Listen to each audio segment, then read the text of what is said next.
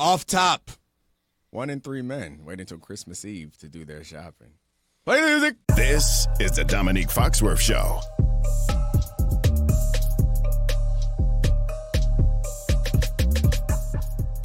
Welcome to the Dominique Foxworth Show, presented by Allstate. Bill Barnwell, I don't appreciate that skeptical look. Don't ask me how I know it. I just do.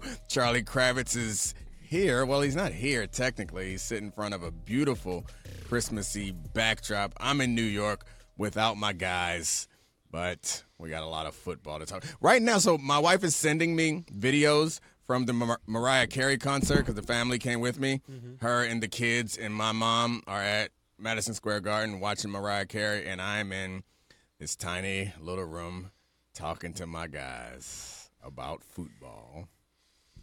If you're Mariah Carey playing a concert at MSG in December, when do you drop All I Want for Christmas Is You? Do you play it at the beginning? Nah. Do you play it at the end? That's a closeout. I mean, that's a closer, right? That's what people... But then everyone there is spending the entire set waiting for you to play that. That's the anticipation. It builds. It's exciting. I said, there's a line, though. It gets built up a little bit, and then once they realize you're not going to play it till the end, then people kind of get bored. Maybe they go to the bathroom because they're like, I got to be there for that song. I Want for Christmas Early is like what the Bills did to the Cowboys. Like, it was just all downhill after the first quarter. They played their hit right off the bat, and then we all stopped watching and went to sleep.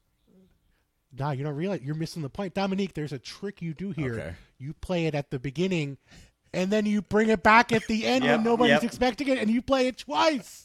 Yeah, that's actually, to be honest, that's what the Bills did. They played that over and over and over again. That was the only song they played. This is an amazing misdirection from you, Dominique. Let's focus on the Bills, not my beloved Cowboys, who just laid an egg that we knew that they were going to lay in prime time against the Bills because that's what they do.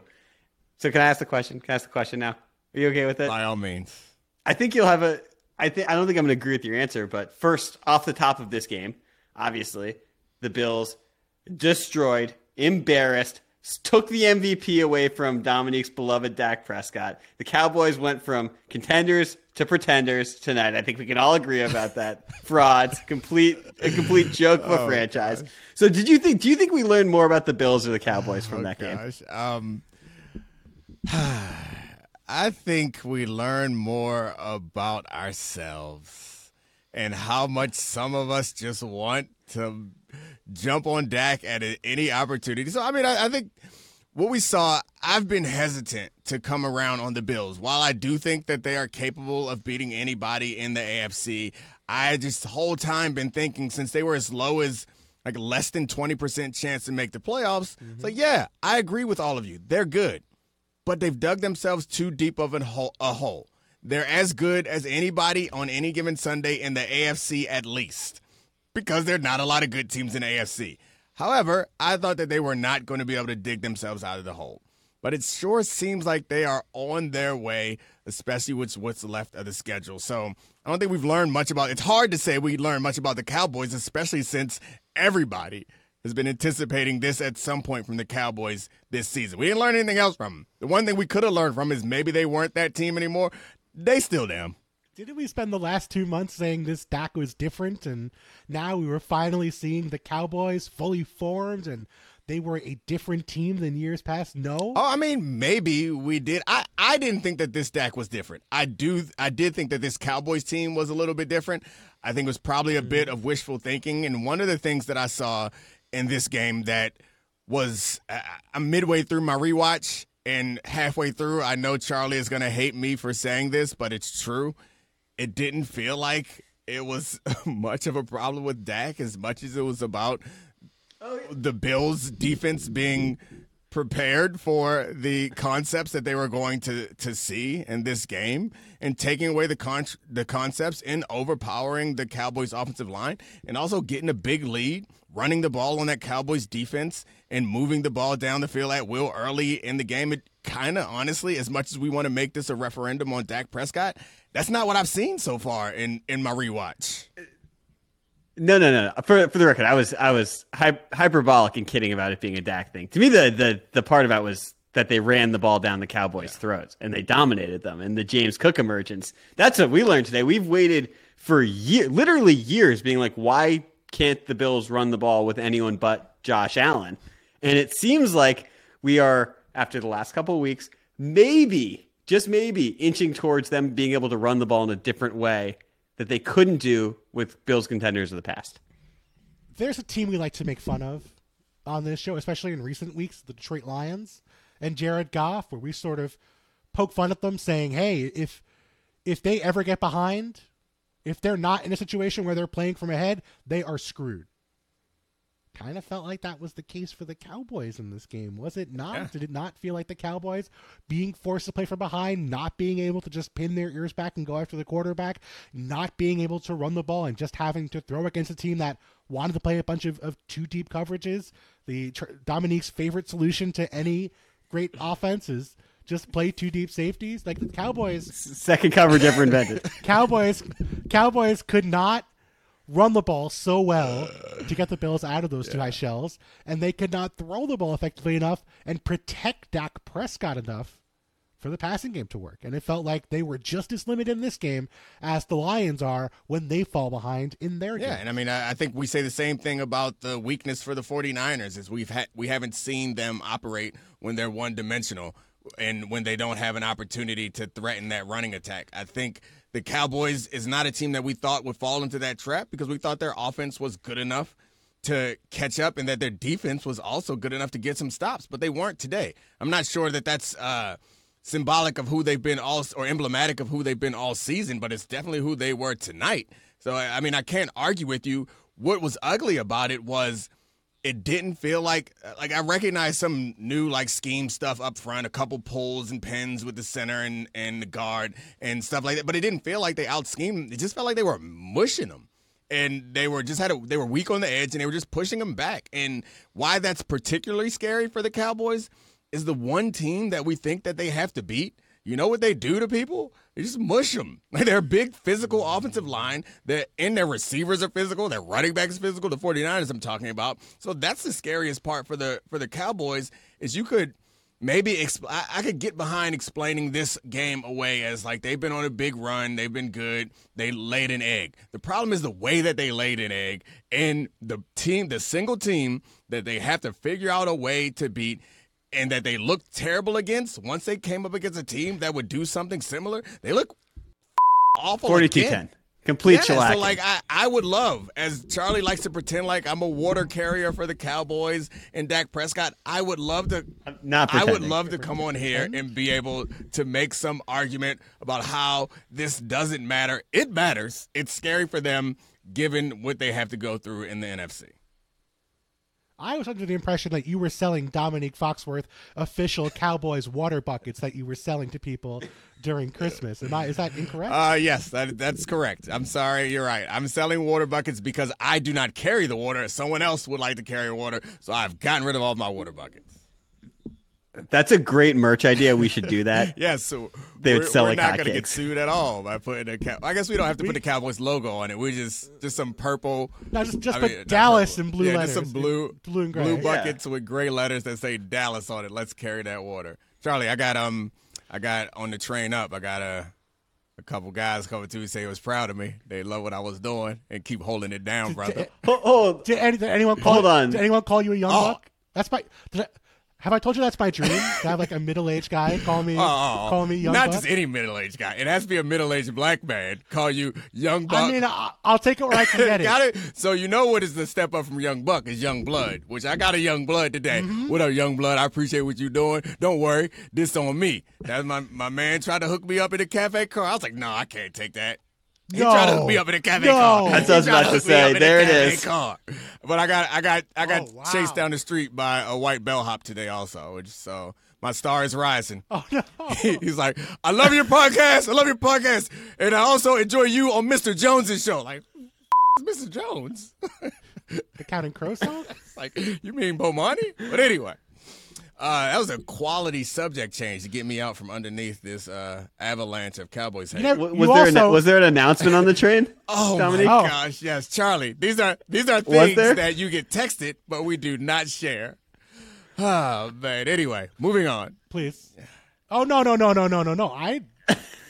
Please, Dominique. Yeah, no, I was embarrassed. My guy on the train decided to announce to the entire Acela that the Foxworth family is on the train. Oh! And I imagine that everybody on the train was like, "Who? Jeff? I don't know. What we do? I don't give a who's on the train? Like, nobody cares." I'm just picturing every car standing up and applauding except for the quiet car, which gave a respectful, quiet head nod up.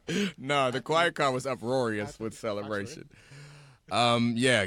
You still haven't answered the question. You're about 8 minutes into the answer, and we still What's haven't the answered the question question about whether this tells you more about the Bills or the Cowboys. Yeah, I think it tells us more about the Bills. I mean, these are the questions that or the embarrassing points about the Cowboys. We've seen them before. The one thing I would say is that's a bit unique is I felt like this game was Dak's chance to steal, or not to steal, to lock up the MVP, and Josh Allen's chance to fully step into the MVP conversation. And Dak fumbled the MVP away, obviously. I mean, and I don't think Josh Allen stepped into the MVP conversation. Like, it was an interesting game for him in that he did the things that I think are a good sign for this team going forward, but a bad sign for him to win the MVP. I'm not really concerned about him winning MVP when they were 6-6. Like, pretty much having any signs of growth would have been a positive thing. And I mean, Josh Allen threw for under 100 yards in this game, if I'm not mistaken. Right. Correct, Charlie? 94 yards. 94 yards. I mean, can you have imagined the Bills winning a game a month ago where Josh Allen threw for 94 yards? Not just winning it, dominating it. Like, that's incredible to me. So even if Josh Allen's not going to win the MVP, and I don't think he's going to, this still feels like such a step forward for the Bills to, win in a game where Josh Allen is not the best player on the field for 4 Yeah, and that's my point. They were like their first touchdown drive. They're in the red zone, and Josh threw the ball away twice.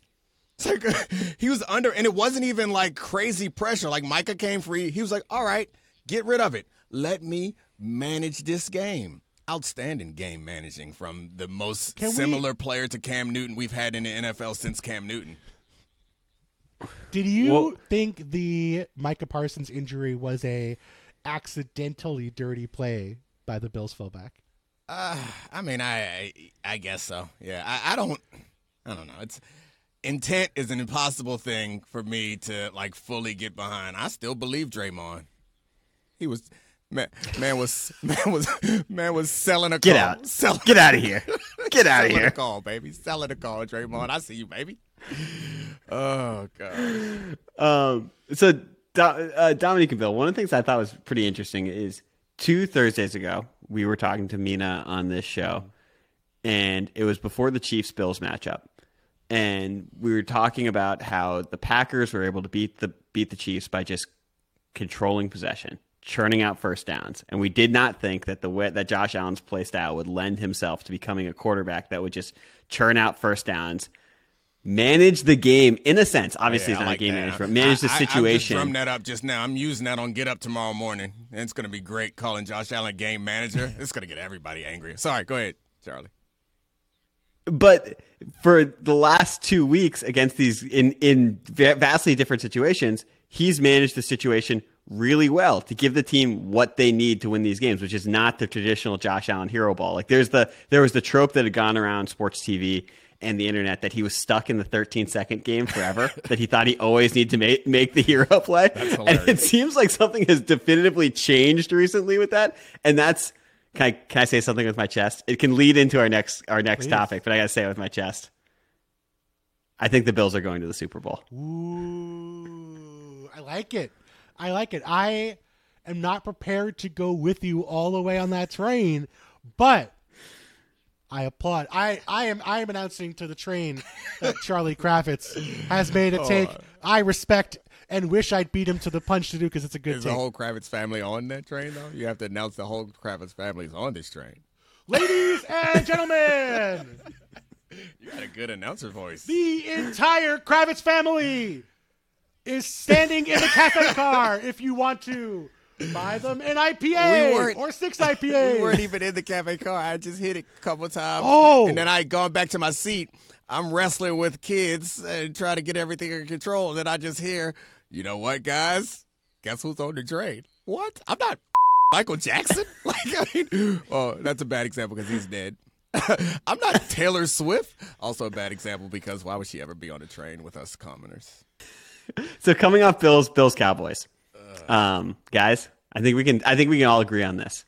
We're gonna see some frisky wild card teams this year, especially in the wide open AFC. Who do you guys? I've given my take, but who do you guys think is the most dangerous potential wild card team? The Browns, the Bengals, the Bills, the Cowboys, or other? You can go off the board. I mean, I think my immediate answer is the Bills, but I think there's no reason to talk about them because we just talked about all of them. But they are in the AFC, which is more wide open than the NFC in my view, and they have a quarterback that is pretty freaking good. So of the teams that are most dangerous, it's them. The people that are, or the teams that are left, you're saying the Browns or the Bengals. The Bengals defense is not good at football. That's concerning, and they have Jake Browning at quarterback. While he's been good, it's hard for me to believe that we're going to strike Purdy twice. That's a stretch. He struck Purdy 3 times so far. I mean, I guess he has a lot of talent around him in the similar way that Brock Purdy did, which gave him some time to develop, so that's a possibility. But the Browns, a great defense, which would be reliant on Joe Flacco, is a little bit concerning. So, Bill, save me. What's the right answer? The Cowboys? Right answer is the Cowboys. Why are we framing the AFC as wide open when in the NFC there's one team anybody believes in, right? Like, are there more than one team that we feel good about in the NFC? Yeah, I mean, one's more than none. That's the point. That's why we're framing it as wide open, is they have one team. And I feel like that's normally how it breaks down most seasons, is there's one team that's a clear front runner. When there's no one team that's a clear front runner, we use a cliche like wide open. I don't know. Last year we had like the Chiefs and the Bengals and the Bills where I think people felt good about them in the AFC. I think everyone felt good about the Eagles in the NFC. Right. It's not true because Jalen Hurts was hurt last year, so maybe not with the Eagles last year. But I like if the Niners have something happen, if Trent Williams gets hurt, if George Kittle gets hurt, if Brock Purdy, who did get hurt in this game and missed a couple plays, if Brock Purdy's not Brock Purdy's usual self, like I don't think it's crazy to think the Niners are one injury away from that being just as wide open, maybe even more wide open than the AFC. Yeah, I mean, it's true. If an important player on any team gets hurt, yes, that team then no longer is a legitimate contender. But as of now, but we've seen the Niners be more susceptible to having one player get hurt. Like Trent Williams going down turned Brock Purdy into Jimmy Garoppolo, which is an upgrade in some ways and a downgrade in other ways. But we trying to ignore what happened this week and contextualize it. The Cowboys have been terrifying against mediocre competition, but terrifying for 2 months. Right. And I think that means something to me, even if they got blown out today. Yeah, I'm trying not to be prisoner of the moment. I'm trying to separate tonight's outcome from what we've seen. But I think the problem with tonight's outcome is the stuff that we just covered. It's the bad scenario on the road against a physical team. You know what they're going to have to do? Go on the road against a physical team. They don't seem that scary right now. And it probably is a bit prisoner of the moment, and watching the Bills manage to win without relying 100% on Josh Allen does make them feel a little bit more terrifying. So we're no love for the Browns or the Bengals, nothing, no love, nothing, no way to create an argument about that. There's like four. I picked the Browns to win the division this year, so I feel good about the Browns. I feel like there's 4 games this year I cannot fathom how they won, and this was one of them on Sunday, where it took like 2 absolute Joe Flacco miracles after he was pretty bad for 3 quarters to pull out this game. Joey Flax always got a miracle in his back pocket. I like it though. I mean, think about it. The Cowboys are the 5 seed, which we assume they're going to be. They will play the winner of the NFC South in the first round. Bye week. Don't let Baker get hot. Don't let Baker. Oh, we shouldn't have laughed at him. So they play Baker in the first round. They would probably play the Eagles or the 3 seed in the second round, depending on what happens. And they beat the heck out of the Eagles last week. Eagles, we're going to talk about, are kind of a disaster right now. So not crazy to think they have a relatively easy first 2 rounds of the postseason where they'll be favored maybe, or at least feel like they can compete in both those games. I guess if the question was who I think is more likely to make it to the Super Bowl, I probably would say I think Dallas is more likely to make it than I would say the Bills. But I do think as far as like dangerous is concerned, because then it factors in the injury concern that you're talking about. Like, yes, there's something fluky could happen. There's one team in the NFC that I think could beat Dallas. There are a number of teams in the AFC that I think could beat the Bills, but there's no team that I think the Bills can't beat. I kind of feel like the 49ers or the Cowboys can't beat a healthy 49ers team. This hurts. This hurts. You're the only person who defends the Cowboys, and yet this is what you come to. Charlie, how many teams have you picked to win the AFC so far before you just got to the Bills as your most recent AFC selection? Well, I'd already picked the Bills, so I don't know if that counts again. So he's just coming full circle. Yeah, we're coming full circle. It's definitely Chiefs, Bills, Dolphins. Dominique also picked the Ravens which is by far and away the most accurate take. Preseason was Ravens, Eagles. Feeling strong on one, weak on the other. But the thing that I think is interesting about the Bills' chance of making a run is the fact that I think they could actually still sneak out and win the AFC East. Like, the Dolphins played the Cowboys, the Ravens, and the Bills to end the season, whereas the Bills essentially have two byes. They play the Chargers, the Patriots, and then the Dolphins. So it's like they just got to win out, have a couple things go wrong for Miami, and then it's looking pretty good. Charlie, You don't think the Chargers are going to get a boost after firing their head coach? We're not going to talk about that? Oh, they got to bring in Jeff Saturday. We'll get to Brandon Staley later in the show. Bring in Jeff, and I know you're beating the Bills next week if you bring in Jeff. Chargers fan, is that what you're doing? All right. That's right. By the way, guys, while we were doing that discussion, I was on Jake Browning's Wikipedia page. Time well spent. Oh yeah, guess how many touchdown passes that threw as a senior in high school. Oh, so it's either really high or really low. I'm going to guess it's really high because most high school football is trash. Let's go with 38. 38's a lot. I was thinking like 55. Yeah, I mean, I was trying to set it up so that Charlie could say something outstanding. He threw 91 touchdowns and for 5,800 yards. Where? What division? California. No. California. He said he was the best. He's like the best quarterback in California history. He has all the records. It was probably like everything. 1A. What is the rankings there? Did he throw? He threw for like 25 against 3 really bad teams. Right? Okay, I want game logs. In 46 games, as a high school quarterback, he threw for 16,775 yards and 229 touchdowns, all California records. And he broke Matty Mock's national touchdown record. That poor running back on that team, it was just at the 5-yard line. He was like, "All right, it's my turn." No, they were just running ISOs with Jake Browning. Did he have a good receiver? See, now you're going to send us down a rabbit hole. What's the next topic before we end up on a rabbit hole trying to figure out how this man threw 90 touchdowns in one season? Marvin Harrison Jr. Had to be. Has 44 receiving touchdowns. Goodness gracious. That's absurd. It's his senior year must have ruled.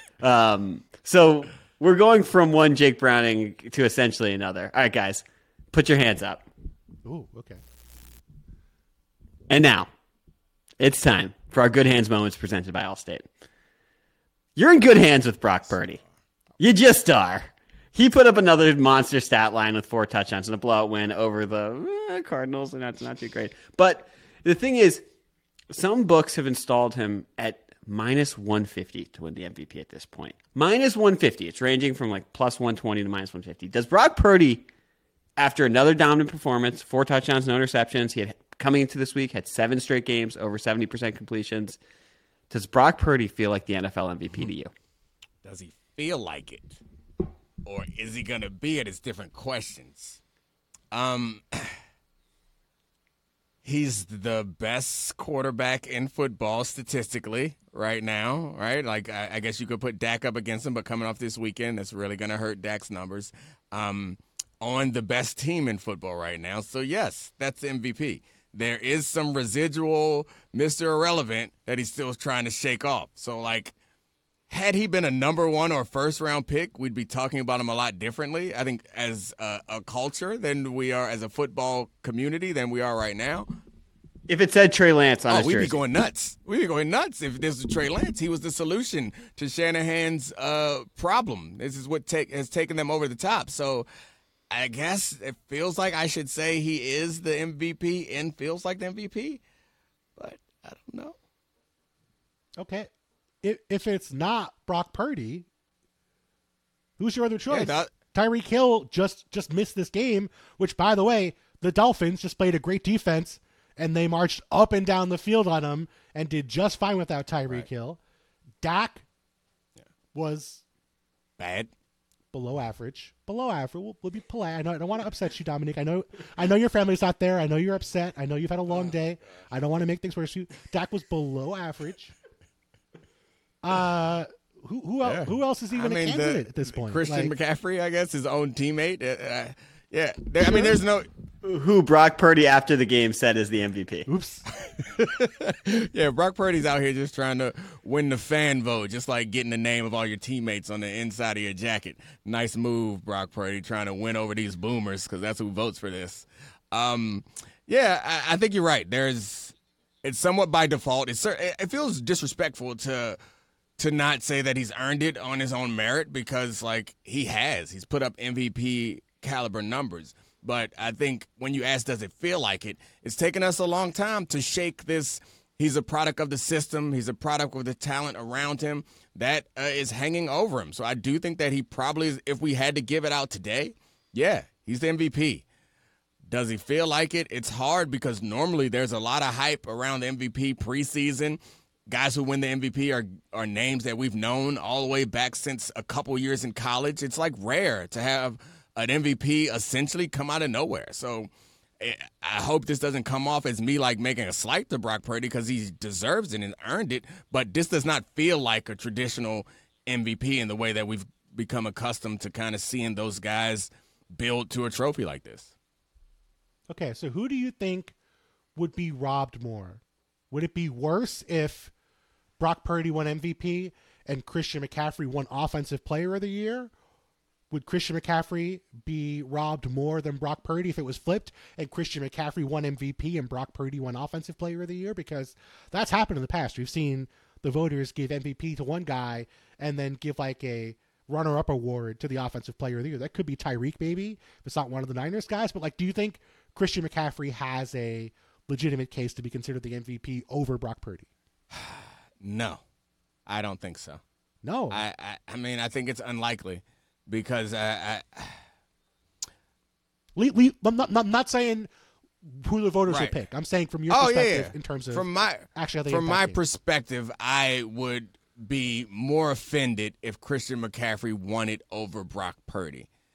My heart wants a non-quarterback to win, but that one quarterback who deserves it in the year that a non-quarterback wins, like I would be like, I'm slighted on his behalf. Like I've done the thing that you require all other quarterbacks to do to get the award. Why all of a sudden do you want to change it on me? So while I would love for us to move to a world where we go to most outstanding player rather than most valuable player, because it's hard to argue that anybody's more valuable than a good quarterback. Or it's not hard. It's impossible to argue. I'd love to move in that world. It feels real to change the rules on Brock Purdy just this year. Yeah, it's really, in fact, Purdy, whenever I think of him, I think unfair situation. Brock Purdy does not have a path carved out for him. I know you're not trying to, like, mockingly say that Brock Purdy is in an unfair situation as he makes less than $1 million a year while he is the best quarterback in football. Yes, this situation is unfair for Brock Purdy. Yes, it is. Let me tell you who else is making less than $1 million a year while being the best at what he does, Dominique Foxworth. That's Dominique Foxworth. That's Charlie Kravitz. And Dominique Foxworth. Thank you. Yeah. Oh, sorry, I was just gonna pipe in and say it is notable that his numbers are remarkably similar in QBR, yards per attempt, touchdown to interception ratio to Matt Ryan's 2016 MVP season when he ran away with it and was excellent. And like at a certain point, like I do think he has been the most valuable player in football this season, and it's undeniable, and it's just weird. And I almost think this is another thing I'll sort of say with my chest. I think Tua hurts Brock Purdy's MVP case because it's another person in this Kyle Shanahan coaching tree who we think of as a game manager who's replaceable because of weapons, and we lump them together, and Purdy has been just the better quarterback and the operator of the better offense, and normally superstar quarterback or someone who putting up superstar quarterback numbers on a clear best team in football, that's the MVP. It's just weird that it doesn't look like that. Yeah, and I think this distinction that we're making about like, oh, well, he's got so many playmakers, he's got so many weapons, like that is true, but everyone who wins MVP has those playmakers. And Mahomes won in 2018. I remember I wrote before the year, the Chiefs were the best playmaking group in football. They had Tyreek, they had Kelsey, they had Kareem Hunt, they had Sammy Watkins. Like, they had the deepest group of playmakers in all of football. I understand they're great, but it's not as if Brock Purdy was struggling and they got Christian McCaffrey and suddenly he went nuclear. Like, the Niners were playing well with Christian McCaffrey, and then Brock Purdy took over for Jimmy Garoppolo, and they instantly got better.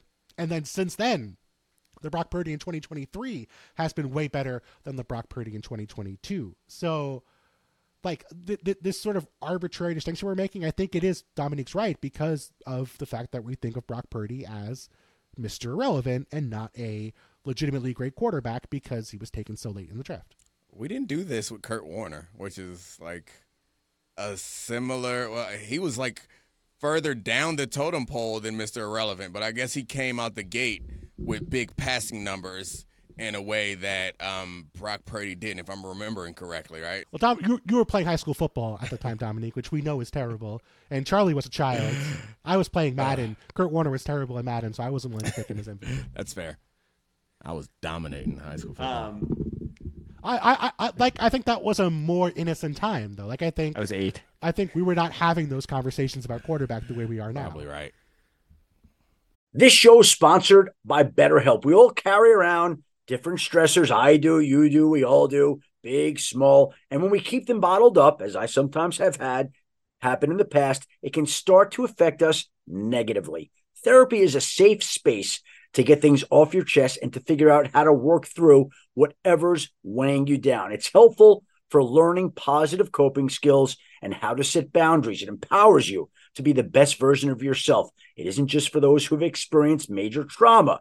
If you're thinking of starting therapy, give BetterHelp a try. It's entirely online, designed to be convenient, flexible, and suited to your schedule. Just fill out a brief questionnaire to get matched with a licensed therapist and switch therapists anytime for no additional charge. Get it off your chest with BetterHelp. Visit BetterHelp.com/DF today to get 10% off your first month. That's BetterHelp, HELP.com/DF. Now let's talk about the play of the week. The pressure to follow up Hypnotic and Cognac weighing heavy on the team. Hypnotic was in the cup, blue, and ready for the play. And boom, Añejo Tequila came in with a smooth assist to Hypnotic's tropical fruit finish. Shaken, strained, poured. It was green and good. The playmaking splash shifted the tempo. Another great cocktail from the Hypnotic team. Every season is Hypnotic and Tequila season. Hypnotic Liqueur. Barnstown, Kentucky. 17% alcohol by volume. Hypnotic reminds you to think wisely, drink wisely. All right, guys, let's move on to the Eagles. This is we teased this earlier. The Eagles are in a tough spot. They haven't been playing their best football. Jalen Hurts is a little bit sick. He might not play on Monday Night Football. He's had a banged up knee. They haven't been playing as well as last year. But the defense has been very worrisome. And how worrisome is it that the Eagles quietly promoted Matt Patricia to be their shadow defensive coordinator? That's not even the whole of it, Charlie. Dominique, did you see that Kevin Byard, the excellent safety for the Eagles, told Sean Desai, let's let defensive backfield, let's let us do the prep for this week. You guys, let's not let the coaches do the game plan. Let us guys take care of it. It just feels like the entire organization realized the defense was bad after the past 2 weeks, thought about a scapegoat, and then we're like, we are good. We are going to solve this problem by putting Sean Desai in a room and just letting him stay there without light or water for 2 weeks. And that will solve all of our problems. Yeah, before the season, honestly, of the two coordinators, the only one that I was told that I should be concerned about was Desai. And that was like, I mean, I brushed it off. I was like, all right, whatever, okay, sure, all right. But it's hard if you're not inside the meeting rooms or inside the game prep, or you're not in the headset when they're making a call to understand exactly what's happening.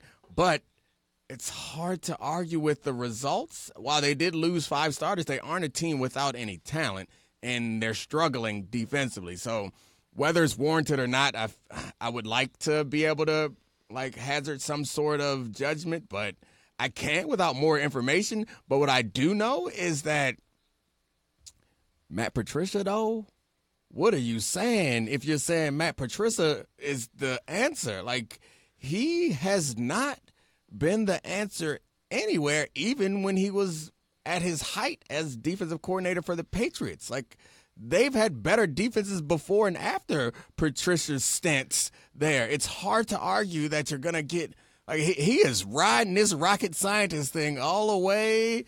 Like, isn't that what he was? He was like a real, like, super nerd or something. I mean, it got Joshua Dobbs 3 weeks. It feels like it might get Matt Patricia 3 weeks too. Gosh. I mean, Dominique, you are caught in the take. We are post take here on the Dominique Fox Show. Remember, I came out earlier this year and pointed out Matt Patricia is actually underrated as a coach because Mac Jones got much worse after Matt Patricia left and stopped being the offensive coordinator. So you have to remember Matt Patricia. Mastronaut. By those standards, the Mastronaut is great. No, He's I mean, on the you're wrong 100% side, correct. though. He was a great He's on the wrong offensive side. quarterback. Offensive He's coordinator. a quarterback guru. But the thing that I find so weird about this, though, is like, remember last year the Eagles brought in Vic Fangio during the Super Bowl week, and it was like we just got him as a consultant. Like Vic Fangio was running very similar stuff to what Jonathan Gannon was running, like same concepts, the same same ideas. That made sense because it was okay. This is someone who supplements what we already do. Matt Patricia has not run the same style of defense that the Eagles were running. They're running Fangio style stuff with Desai. So, like, can they realistically even change things that much over the course of like 3 weeks in the postseason? Yeah, I mean, I think they're not going to change their defense. They're not going to change their calls, but they can change the. I mean, the differences in defenses, I think, are not as dramatic as people think. Like, most defenses have all the same calls. It's like what you use more often than not and like how you approach a game plan. So, yeah, with a bunch of veterans, which this team is full of like veterans, guys who've been around, yeah, I think they can modify their like game-to-game preparation and in-game decision-making to a degree that could change the way this team looks. But that's only if the problem was with the play calling and preparation, not the problem was with some of the players that are on the field. And those things can go hand in hand. Like, the play calling could not be well suited for the style of players that they have. So there's a possibility that they do get better because they are doing different things, but I find it hard to believe that they get better because Matt Patricia himself is calling the plays, because we have not seen that happen really ever, right? No, you're right. I think Charlie and I are thinking the same thing here, which is, has he heard about too high defenses? Do you think maybe he'll do more of that? I mean, that's Fangio. Like Fangio's system is like cover fours, right? It's like, so they need to shift to single high. They need to go back to the first coverage ever created, or maybe the third coverage ever created, and do some single high stuff. 1 and 3. Dominique, are you surprised how much the coordinators have mattered for the Eagles? Like, I think going from Steichen to Gannon, because like Eagles fans also don't like Brian Johnson. I know. They also don't think the offense is as well run this year. I think the Steichen one feels more like, I know this seems counterintuitive considering the decisions that are made, is I feel like Johnson's been good in situations, but through the course of a game, he hasn't had the production as much as Steichen did, and he still has the same level of talent that Steichen did. You could argue that on the other side, they've actually lost a good number of players. And, yeah, so, like, again, it's somewhat surprising that they went for this side of the ball, which suggests that there's something else about how – because you could explain away his shortcomings more easily. No question. And I think this was always going to be a situation where whoever took over was going to be suffering, because what happened last year was not going to happen again. The Eagles had one of the greatest pass rush seasons in the history of the National Football League. They lost 5 starters. They lost both starting linebackers, both starting safeties, their best defensive tackle, and then early this year they lose Avonte Maddox, their starting slot corner, for the entire year. They have 2 corners in Darius Slay and James Bradbury who were out of their mind last year, both on the wrong side of 30, which is not a great age for cornerbacks where you expect them to decline. Bradbury was a guy who nobody wanted to pay last year, who was a cap casualty, nobody wanted to trade for. They got career years out of a ton of guys, which is great, and better win it. Maybe a sign of good coaching. But I don't believe that even if stop motion, even if Jonathan Gannon had learned the mystery of motion and returns, I don't think they would have been as good as they were last year, even if everyone came back, let alone losing all the guys they did and losing Jonathan Gannon. It was just, that was like a magical year where everything went right, and that's just not going to happen very often. You know what also popped into my head as we were talking about this is there is no quarterback on the defense. And so you will, if you're going to make changes on the offense and you have a franchise quarterback whom you've paid, that's a decision that is going to be made by not just the coaches or the general manager. It's going to include the quarterback.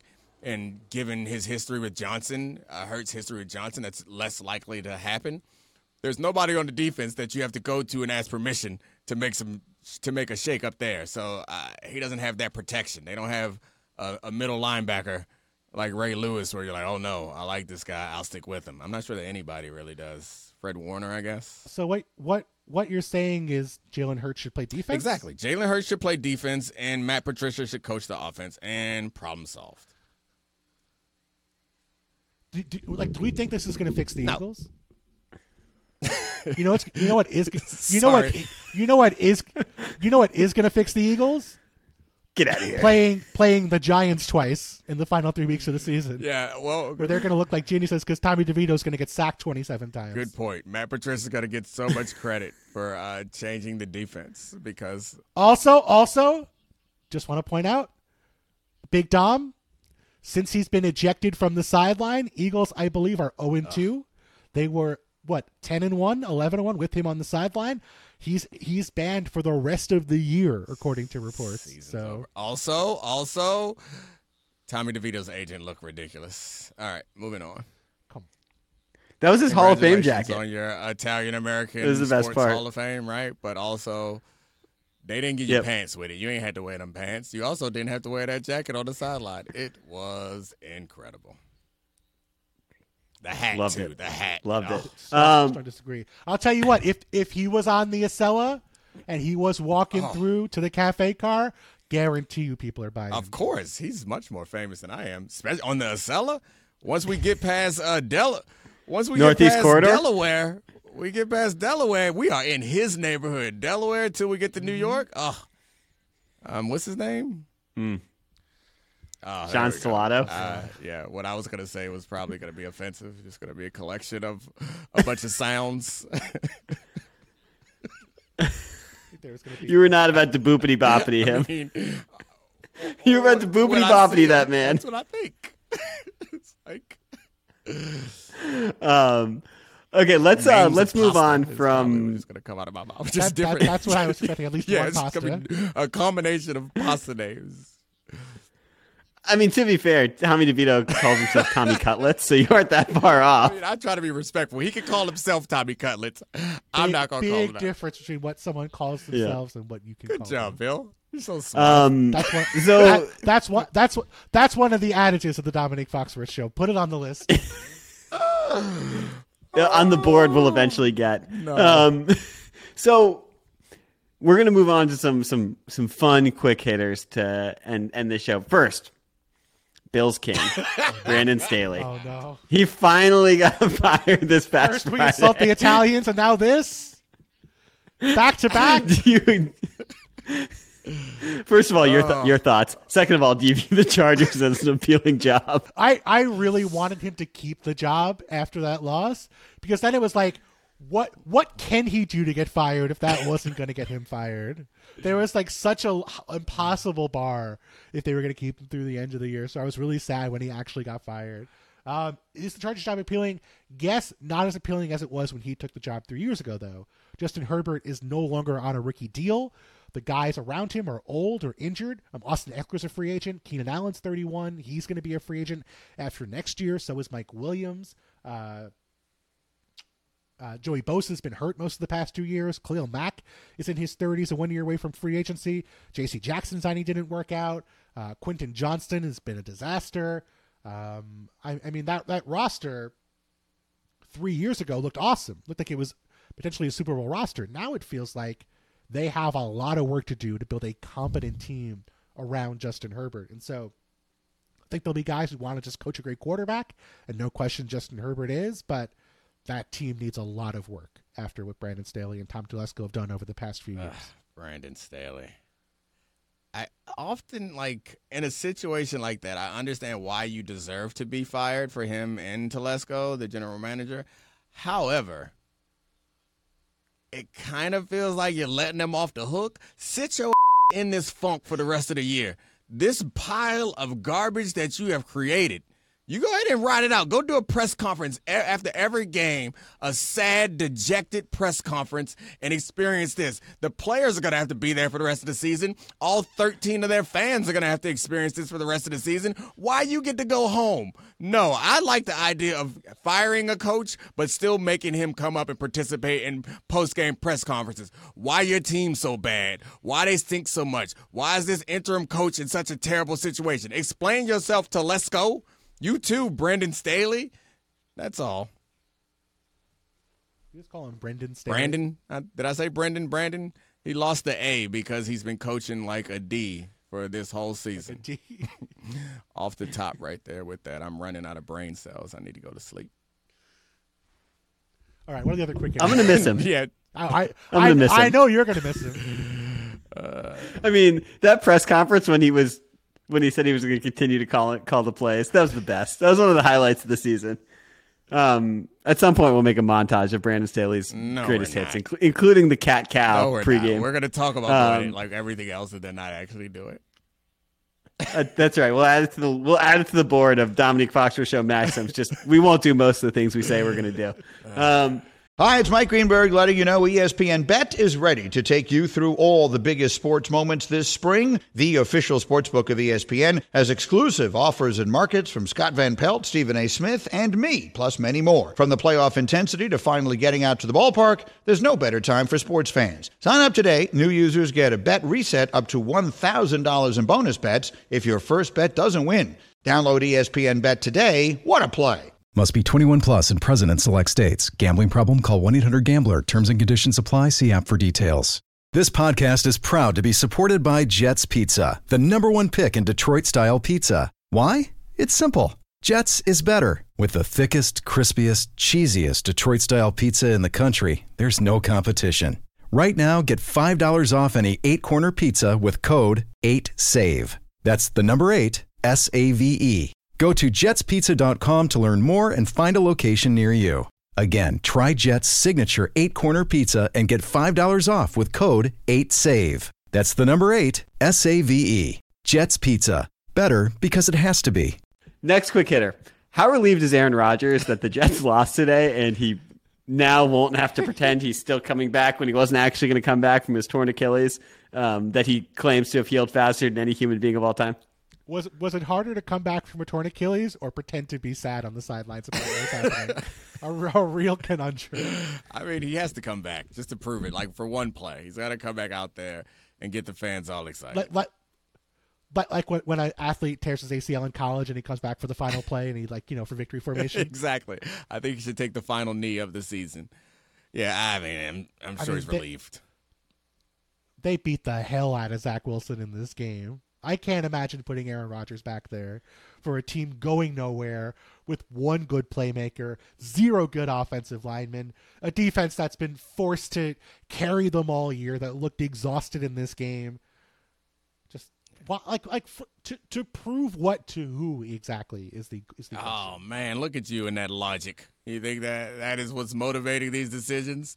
No. Yeah, he probably won't go back out there just because somebody with some sense somewhere along the line will stop him. But I think he still wants to. I believe that he still wants to.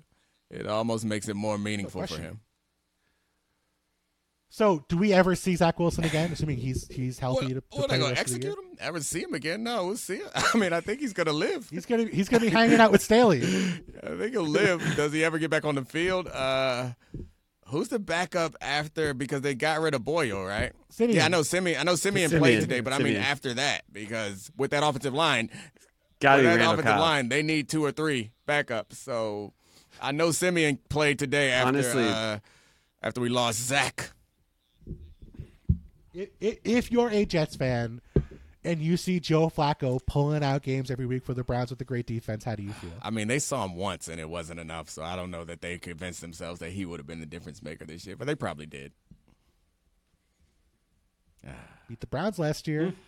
Pulled out an upset against the Browns last year, week 2. And missed the playoffs. Missed the playoffs because they took him out. They put Zach back in. Fair point. That was the problem. Not enough Joe. All right, last one, guys. Delaware. There was a video today of Jameis Winston walking in with a suitcase, and then the reports were that he opened the suitcase and it was empty, and it was to show them that there was nothing in there because there was nothing that was separating them from greatness. How would you feel if you were Jameis Winston's teammate and he opened a suitcase to show you that there's nothing separating you between you and greatness? So what do we believe the underlying element is? Like, wasn't it like a fancy suitcase? Yeah, it looked like a chrome suitcase. Like, do you think this was just a excuse for him to show off that he had a fancy suitcase to his teammates? Oh gosh, what in the hell? Jameis Winston has never successfully completed one of these motivational tactics. I don't think anyone takes him seriously. And you've been on teams with guys like this. We've all been around guys like this who you all look at each other and say, here he go again. And you laugh. Jameis has made somehow, I guess this is somewhat the opposite of what Purdy is dealing with, in that he's taken him a long way to build up the credibility that he needs to get treated by all of us like a true superstar quarterback. And Jameis was number 1 overall pick and threw a lot of touchdowns one time. Heisman is a freshman. So we're at a point now where somehow he still has some residual respect that he's allowed to do, because like the backup quarterback doesn't get to do like these motivational tactics. It's not a thing that you get to do. No. Dominique, I know you have been on an NFL team and I have not. Sure. But there's one thing that we have both not been on, and that is an NFL team with Derek Carr as your starting quarterback. And that is why Jameis Winston can do these things. I guess. It does feel like you're kind of showing up the starting quarterback. Like, no, it's my job to give the pregame speech. I'm the one who gets to do these weird antics that's supposed to motivate people. I have to eat the W, but... That's what I wanted to bring up. Is this worse than eating the W? What do we have a list? Because he ate the W, then he's had another silly thing like this that was supposed to be motivational, right? In college, he had a couple. I can't remember them all. They just all like rolling together. I mean, he came out in full uniform when he was suspended in college, which is the best. He said something silly before. I don't know. I feel like Brian, Kevin, somebody. That's not worse than Russ, though. Like the Russ practicing the 2-minute drill on air. High knees down the hallway. Can you imagine if Russ and Jameis were on the same team together? Like if Jameis is the backup next year in Denver, what that would be like?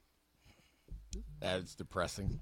I would love that so much. Just with Brandon Staley as their defensive coordinator. Just like a wild contest of corny, cheesy motivational tactics that nobody on the team is going for week after week. Jameis, what are you doing? He knows it's a joke. Like, it was a couple weeks ago where he was rapping on the sideline to that's Drew Lock's thing. Yeah, he was mouthing ludicrous to poor Derek Carr. Oh gosh. Poor Jameis. You don't think Derek Carr's a big ludicrous? I don't know whether he isn't, but no man in the history of the world has ever wanted to. I think he's more of a Panic at the Disco Nobody's type of guy. ever wanted to like get hyped for a game by having Jameis Winston rap in their face. No one's ever wanted that. No one. I mean, Derek Carr's a very unpopular man in New Orleans, and the backup quarterback in New Orleans is usually very popular. Like Teddy Bridgewater was beloved when Teddy Bridgewater was the backup in New Orleans. So I'm just saying, kind of feels like that opportunity is there for Jameis if he wants. I'm going to let you slide. You called me out on Brendan. I'm not going to call you out on what you just called Teddy Bridgewater.